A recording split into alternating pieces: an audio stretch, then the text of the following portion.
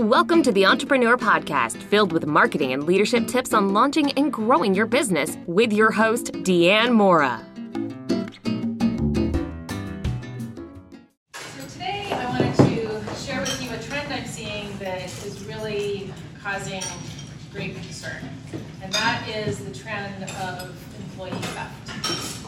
Now, I don't mean embezzling from your company, and I don't mean walking out with an extra set of Post-it notes. I mean stealing hours. Now, back when I was in corporate America, it was not unusual for there to always be a group of people where they would maybe take extended lunches, leave a little early on a Friday, maybe do a little online shopping while they were at the office, maybe call in sick on days when they weren't really sick. And then there was the other group that I always seemed to be a part of, which was the workaholics, which, when you would take our annual salary and divide it by the number of hours that we worked, we would reach an hourly wage that was really darn depressing. But it seemed that the true groups always managed to work each other out, because over time, when in corporate America there inevitably are layoffs, the people who had been stealing hours were the people who seemed to get laid off, and the other people had the leadership opportunities presented to them. So for years I had thought this was just a corporate problem. But over the past while, I have been told about a number of examples that are telling me that this is also a small business problem. And it's really manifesting in a couple of ways. One example would be somebody who is upset with their boss and decides out of revenge that they are going to take a day off and charge it to the company.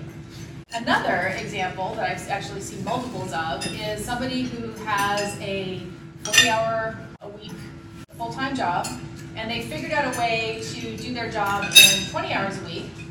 And so rather than going back to their employer and looking for other opportunities to try to help them grow the company, they moonlight, start their own business, get a part-time job, and are essentially double dipping in those 20 hours. So when I first started to hear these examples, my initial reaction was it really went against every ethical fiber in my body, that's just so wrong of the employees who do that. But the more I really thought about it, the more I realized that it's actually a leadership problem. It's our problem as leaders. We're the ones who are making the mistakes. And we've made the mistake in either one of two ways. Either one, we've hired the wrong people, or two, which is probably far more likely, we've allowed them to become disengaged. There was actually a study that was quoted in Forbes that indicated that by the time an employee reaches their second anniversary of work, that about 37% of them feel disengaged. And disengaged workers are a huge cost to the American economy. In fact, there's some statistics that would tell you that there's somewhere between 350 billion and 550 billion dollars lost in the American economy each year because of employee productivity due to disengagement. And at a very personal level, if you're a business owner, that translates into somewhere upwards of $3,500 per $10,000 in annual salary that your disengaged employee earns. So as we're out trying to gain more business, we also need to look at what's going on the inside and make sure that we're dealing with the challenge of employee engagement. So how do we get employees to become more engaged? Well, I have a couple of ideas that I'd like to share with you.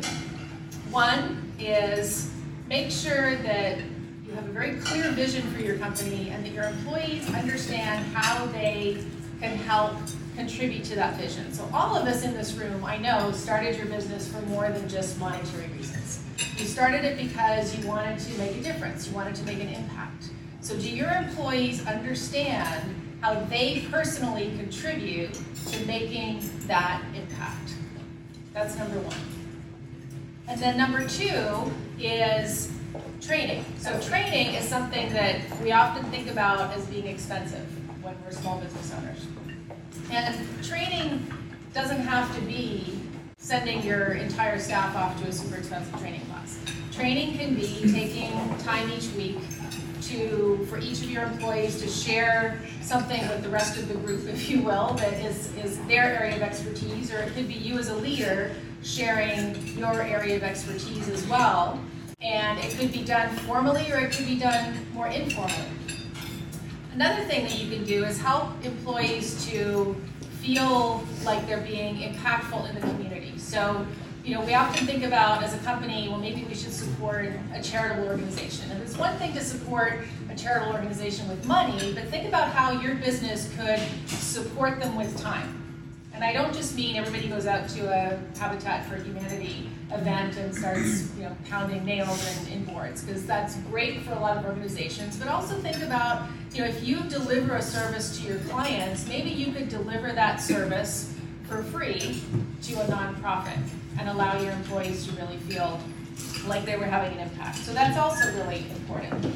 When you think about how you can get your employees engaged, my challenge to you this week is to go back and look at your vision, look at your processes and how your team really feels like they're connected, look at how you can make an impact in your community, because it translates into your bottom line and it translates into you being able to continue to grow your company's profit.